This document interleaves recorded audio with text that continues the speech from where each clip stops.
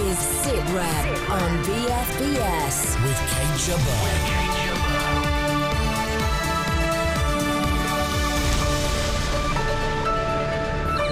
Why has the commander of HMS Queen Elizabeth been removed from his ship? Is Turkey hungry for war with Cyprus? And the essence of being a soldier, the warrant officer's speech that's a must-watch for MOD recruiters. And above all, the one thing I really cared for was my section. A section that I could still name today and one that I will never forget.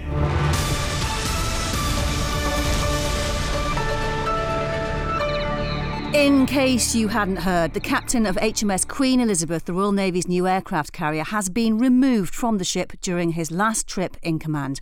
Commodore Nick Cook-Priest was stripped of his command over an allegation that he drove the ship's Ford Galaxy in his spare time like it was his own. Commodore Cook-Priest was flown off the ship by helicopter last night. In a statement, a Royal Navy spokesman said it had been decided to remove him in light of the ongoing investigation as a precautionary measure to protect the individual and the ship's company. Well, let's talk to former First Sea Lord Admiral Lord West. Lord West, good to speak to you today. This seems heavy-handed, doesn't it? He paid for petrol, logged the time in and out of the car. What do you think? Well, good afternoon. I think the first thing I would say is I do not know the full facts of the case, and I know from bitter experience in the Navy that you need to know all of the ins and outs of an affair like this before one can really make a clear case for whether something is heavy-handed or not. There's no doubt that some administrative rules are really for the guidance of wise men and the obedience of fools. There's no doubt about that. But I don't know the full details, so it's not at all clear exactly what he's done. Can you just explain what the car is actually for? Well, as I understand it, this specific car was a car allocated to the ship, to be used by the ship, certainly by the captain whenever the captain needed it, probably with a driver. He probably had a Royal Marine or maybe one of his stewards or something as his driver. And it would also do ship journeys as well. And again, this comes into a confused area. Historically, quite often companies have given ships a car. And air squadrons, the Phantom Squadron that we had 892 at Yeovilton, they were given a Rolls-Royce by Rolls-Royce because they had Rolls-Royce Spey engines in it. And, these cars were given, and then the usage got quite complicated.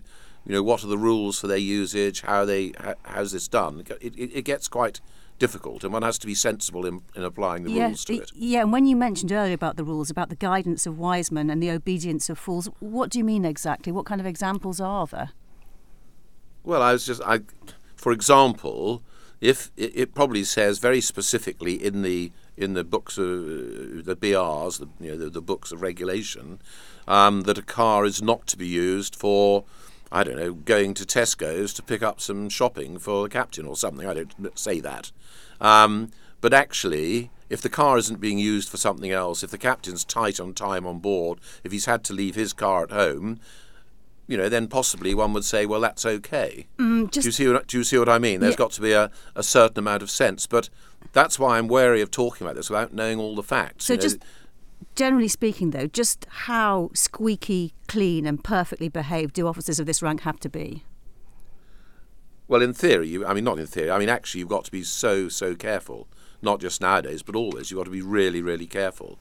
And if you're sailing close to the wind, you really need to know. You need to know the rules very clearly, and you need to be exactly sure what you're doing, because there can't be one rule for an able seaman on board the ship and one rule for the captain in terms of things like this. That it has to be equivalent across the board. And what I'm surprised at is how this got so much publicity in a way, because there have been cases before in the Navy where things have happened and they don't get pushed out and promulgated until later. And it just makes me feel that somebody must have pushed this out on board. Were people annoyed about something? That's the sort of worrying aspect lurking in the back of my mind. Julian Lewis, the chair of the Commons Defence Committee, suggested in the Commons this week that there should be some leniency over this matter, given how hard and how much money has been put into training somebody like this, that it is actually quite a great loss to the Royal Navy at the time when it needs people like this man in that role. Well, it certainly is a loss, and certainly I've met him a couple of times, and I knew his father, and I don't believe for a second he's dishonest, and he's a good officer. But as again, one needs to know all the facts. That is the problem, and we are very strict about some of these things. And if he had been given warnings about not doing it, I just don't know what the lead up to all of this was. That's the problem. I'm very surprised that he was flown up there, put on the ship to bring it south, and then taken off again.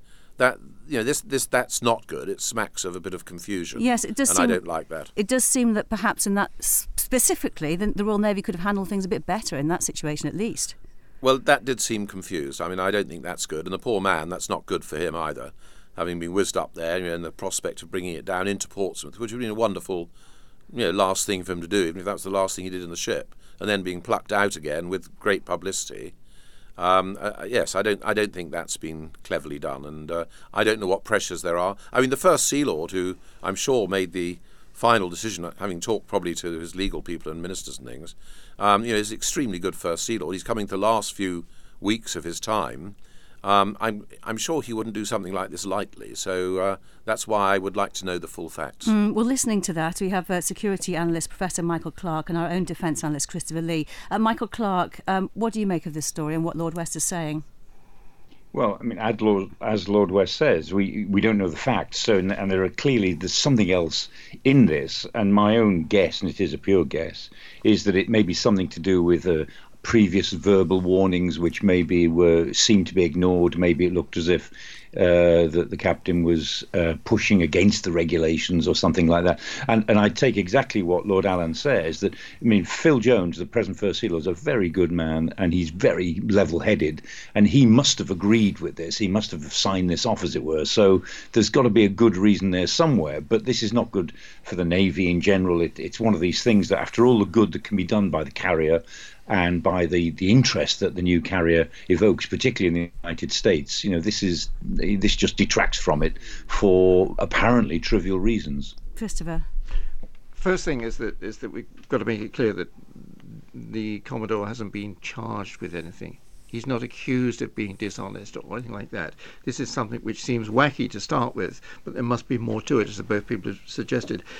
It comes to that ship, and you've discovered a personal and a professional standing. The personal standing is quite important. How does he get in with everybody? Has a good ship's company? Do they like him, etc.? But professionally, he's got nothing to prove. He joined that ship in October, didn't he? After an important and distinguished career, part of his career in command. And so nobody has any doubts. So it shouldn't be something which, my goodness, he's not good enough to have that ship, and therefore we've got to find an excuse to get him off that ship or whatever. And so one begins to think that perhaps there is something else, and also a confusion as part of the Navy. It smells that some senior officer has come across this thing because it's gone public, otherwise it would have been quiet. Some senior officers said, look, no, we can't do that. Somebody said, get him off.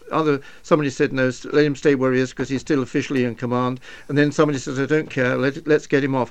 I think it looks a bit of a Horlicks by the Navy, the way they've handled it. And we get no closer to the story, but I suspect we will by the Sunday papers when people from the ship start sort of leaking what they know. Lord West, just before we go, how do you think the Royal Navy should handle this matter going forward now?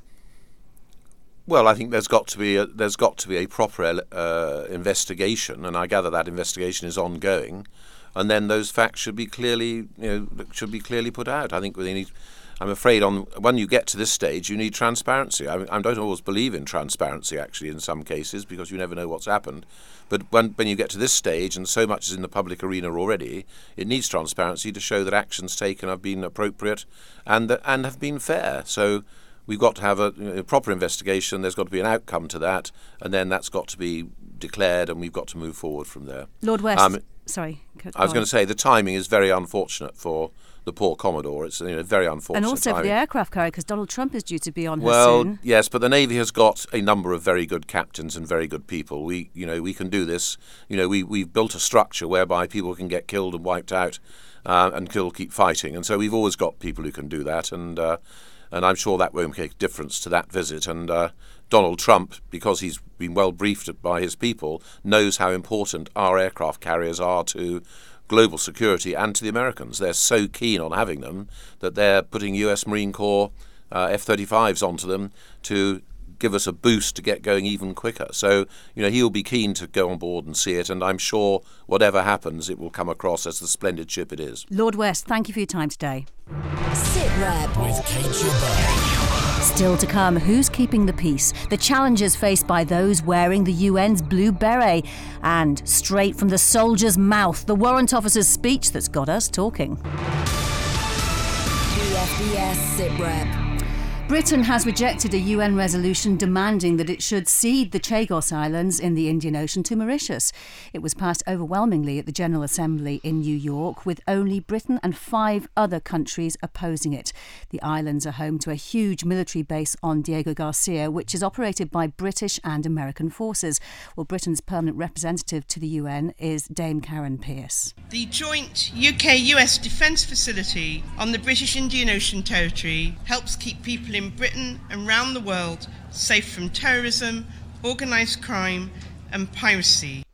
Well, Professor Michael Clarke and Christopher Lee are still with us. Professor Clarke, not much support from Britain's allies here. 116 states were in favour, only 6 against. 56 states, including France and Germany, abstained. A major diplomatic blow to the UK, isn't it? Yes, it is. It's in the General Assembly, which doesn't matter as much, of course, as the Security Council. And those who supported us, apart from the United States, were Hungary, Israel, Australia, and the Maldives. And a lot of our allies abstained. So it's humiliating. And it also comes on top of the International Court of Justice's ruling in February this year, which said that the British Indian Ocean Territory should be given back to Mauritius. So Britain is coming under a lot of moral pressure on this. And it really comes down to, exactly as Karen Pierce expressed it actually in her speech, it comes down to whether you're talking about sovereignty or decolonisation. If you're talking about sovereignty, then there's no question that Britain owns the Chagos Islands. It owns British Indian Ocean Territory. It bought them entirely legally from the Mauritius government in 1965 in a perfectly good legal deal, which is still in operation. But if you're talking about decolonisation, which is what the United Nations likes to talk about, then the whole Chagos Island chain, the 60-odd islands of the Chagos Islands, are regarded as a British colony. And what they're saying is, well, the age of colonies is past, so you should give them back. And really, both sides are talking past each other. The majority of the UN wants to talk about decolonisation. Britain, America, and a few other states want to talk about sovereignty. Christopher Lee, remind us what is on Diego Garcia in terms of military hardware and personnel. B-52s. Pretty simple. There's a lot of other gear as well. Go back to this when this started. Cold War. And so America needed an Indian Ocean facility, Northern Indian Ocean facility. And so the United Kingdom said, we've got the Chagos, you can put a couple of squadrons there. And it is now the main, and has been for years, the main heavy bomber command in the region. And if there's an attack by B-52s, which we sometimes talk about, and it goes up into the Middle East, chances are that's where they're coming from. Nothing has changed from that. It was an obligation. You imagine the Foreign Secretary having to go to America and saying, well, I'm very sorry about this, but it's all about decolonisation. And they look at you and say, you what? We have got it's a facility that they would actually say we need. We would agree we need, because our policy in the Middle East is roughly the same as the Americans. It just ain't going to happen. And as Michael pointed out, this didn't go through the Security Council. It went through the General Assembly. And that's like going through Tunbridge District Council. Nobody takes any notice of it. So this resolution, Michael Clarke, demanding that Britain should cede the Chagos Islands, as Christopher puts it, is anything actually going to come of it? No, not necessarily. It just adds a certain amount of moral pressure. And of course, as long as the United States and Britain have the united view on this, which they certainly do, then it certainly won't go through the Security Council. It's not good for Britain, because we've been losing ground in several other areas of the United Nations in the last 10 years. British diplomacy is on the back foot around the world. But as Christopher said, this matters so much to Britain-America relations. And remember, it isn't just about the Middle East. It's also the rise of China and the role of China in the Indian Ocean, the string of pearls bases, which so upsets India and a lot of other countries too, make the base at Diego Garcia and all the intelligence that runs from that base even more important. So the base is going to become increasingly significant, not less so. And so I think we are in for perhaps an uncomfortable time in world opinion, but this is where we've just got to balance off our strategic military security interests against what the rest of the world keeps saying. Now, Turkey is running its biggest ever naval exercise. 130 ships are taking part in Operation Seawolf, which continues until Saturday. However, the day before the exercise began, Turkey's president announced that the country would be sending a drill ship to extract natural gas from an area widely considered to belong to Cyprus. Christopher, seems to be twofold tension here: the drilling plus the fact this huge exercise is taking part off the coast of Cyprus. What is Turkey trying to do exactly? Okay, well, there are apparently deposits off the coast of Cyprus, and Cyprus actually has a claim on it and has made that claim as part of Cypriot economic zones. Now, that drilling will take place 39, 30, 40 miles just off the coast of Cyprus. It takes place considerably more, sort of twice as far more off the coast of Turkey, and there's the dispute. People like the British, who've got a responsibility for Cyprus, and others in NATO say, listen, that is not your economic territory to sort of to drill. They're sending the Faith, which is not some old drilling ship. It is a rather sort of special ship, sending the Faith and its support vessels with a whole bunch of partly sort of military vessels as well. There's a frigate going and there's a couple of other small vessels going, and they're determined that they're going to drill when they want to, and that's the Turks. They're going to drill when they want to, and they don't take any notice of what the Greeks and Greek Cypriots claim as theirs.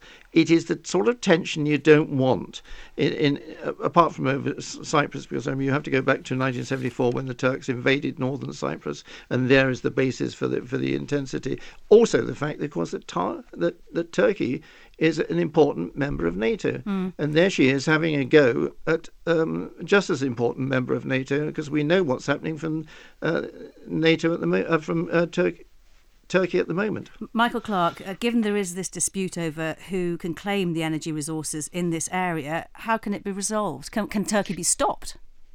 Not easily. I mean, the whole of the Eastern Mediterranean is what I call spring-loaded for crisis. You can see the spring loading on several issues: the resource issue, the military issue, the political relationship, as Christopher was saying, between Turkey and NATO.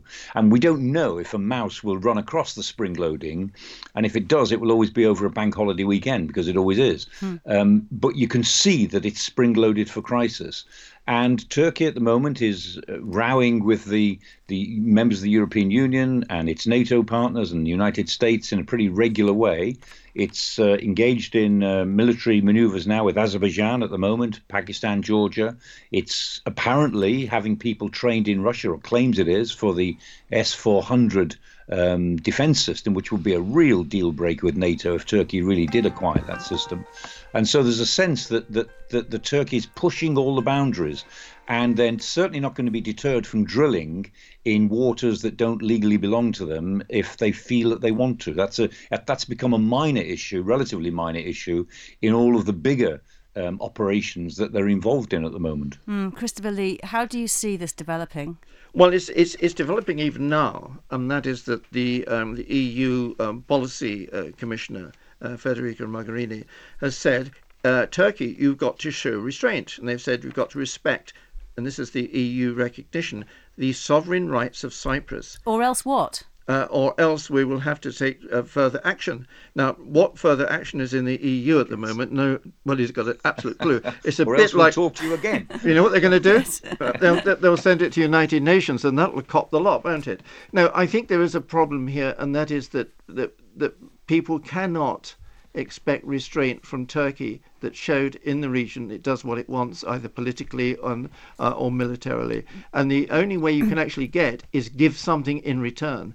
And at the moment, nobody's going to give drilling rights, for example, in return to Turkey. Just briefly, Michael Clark, how do you think British troops based in Cyprus will be watching all of this?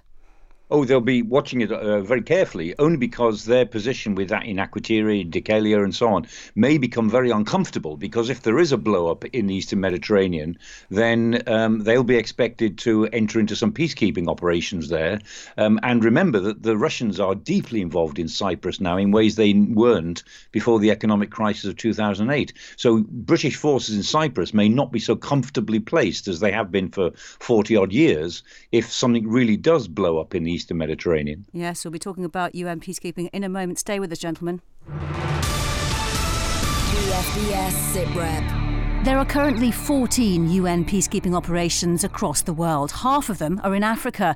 Well, next Wednesday, the UN holds its International Day of Peacekeepers. However, it's being marked today in London with a conference at the Royal United Services Institute. Well, let's talk to Ewan Lawson, Senior Research Fellow at RUSI. Good to speak to you today, Ewan. This conference will address the challenges and opportunities that face contemporary UN peacekeeping. Over the 17 years that you've had these annual conferences, how have things changed? Probably the main way in which UN peacekeeping missions have changed is in the degree of complexity. Once upon a time, peacekeeping missions, whilst challenging, were essentially about interposition between two forces as part of a peace agreement.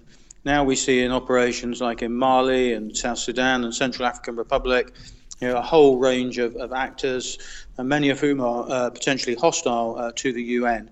So it's really the complexity and the growth in that complexity, I think, is the main change. Yes, and in that complex environment, who decides the rules of engagement when it comes to peacekeeping?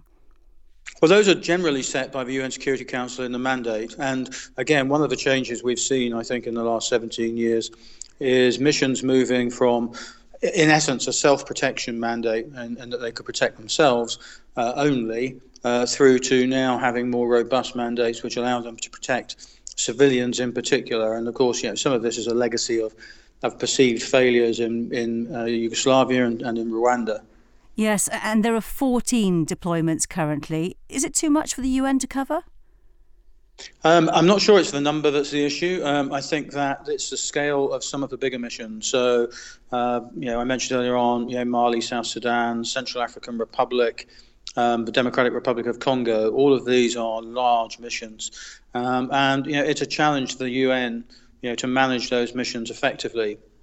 Yeah, and in that light, do you think we should be going back to that idea of Boutros Ghali when he was Secretary General of the UN, that UN should have a standing army, a constant supply of peacekeepers? Well, I'm not sure a standing army as such works. I think there has in the past been an experiment with taking one troop contributing country and effectively giving it an allowance to keep a small formation, I think it was a brigade, available at high readiness. I think the problem is that the way the system currently works, it's about troop contributing countries making pledges, and those pledges tend to be what the troop contributing countries think they want to give, and they may not necessarily match with what the requirements are for the mission. Yeah, can you give us any specific examples of that? Well, for example, if you look at a place like South Sudan, which I know, the big issue there is there's no infrastructure, so there's no roads. So you need, a lot of helicopters because of the importance of the Nile. You really need a riverine capability, and those things are often not easily available, whereas large formations of infantry sometimes are. So how do UN peacekeepers on the ground actually cope when they're not got that kind of backup? Well, and it varies from troop contingent to troop contingent. I saw two contingents in my time in South Sudan, one of which was creative and used local resources, was prepared to put its people out on the ground, with a minimum amount of food and water on the basis that they were there for a purpose. Other troop contingents, for understandable reasons, are much more protective of their people and won't allow them to to operate without that mobility. They then run the risk, of course, of just becoming very fixed in their bases with only a very limited influence in the immediate vicinity of those bases. Ewan Lawson, thank you. Well, Professor Michael Clarke has been listening to that. Professor Michael Clarke, you, as former Director General at RUSI, will have been to many of these, if not all of these conferences in the past, and a special ceremonial feature at the end. Yes, there are officers there from all over the world at the conference, and they normally form up outside RUSI, which is halfway down Whitehall, and they march to the cenotaph. and lay some wreaths. And it's very interesting because they are from all over the world, so they're all in different uniforms, different shoulder flashes, lots of medals. They're all senior officers, so they don't march all that well. They're all a bit of a shambles, to be honest. But they put their blue berets on very proudly, and so all with their blue berets, they march to the cenotaph, and there they honour the more than 1 million men and women who've served as UN peacekeepers since 1948. And almost 4,000 of whom have been killed wearing the blue beret. And it's a very simple, affecting little ceremony, and it means a great deal. And I really, when I saw it every year, I honoured the blue beret. These people, believe me, they're proud to take off their national headdress and put on the blue beret for that moment. Sounds quite moving.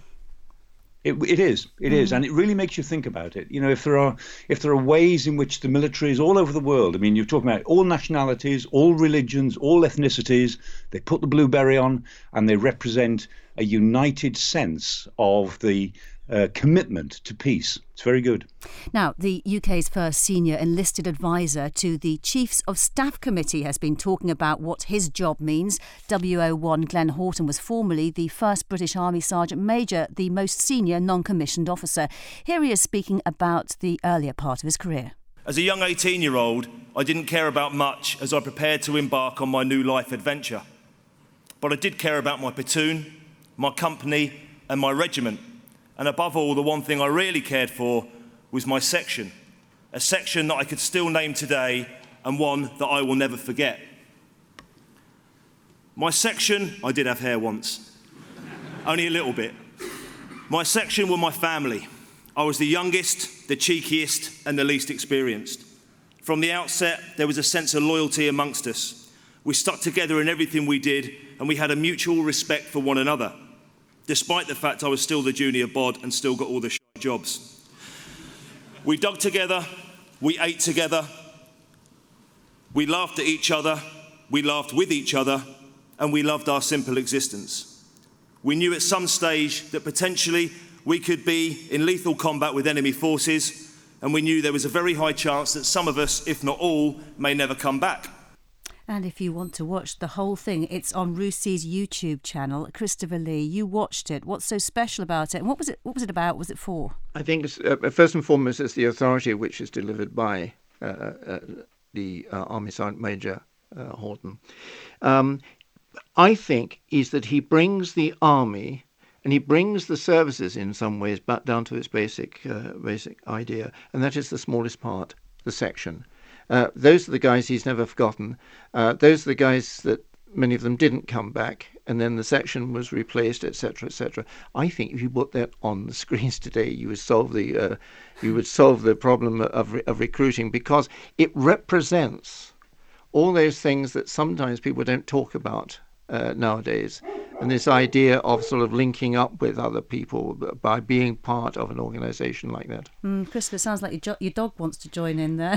He's already in. Yeah, Professor Michael Clarke, this was the inaugural J.C. Lord lecture. Why has there been a lecture set up in the name of J.C. Lord, and what's it for?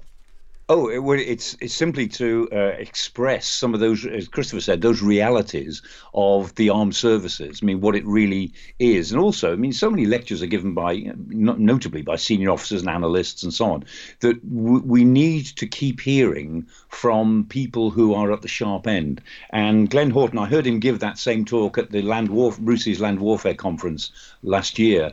And again, it's very affecting, because he says there that by the time you've been trained, by the time you've been socialized into your group, then there is no way. He said he was so scared as the vehicle, which is in the 1991 Iraq War.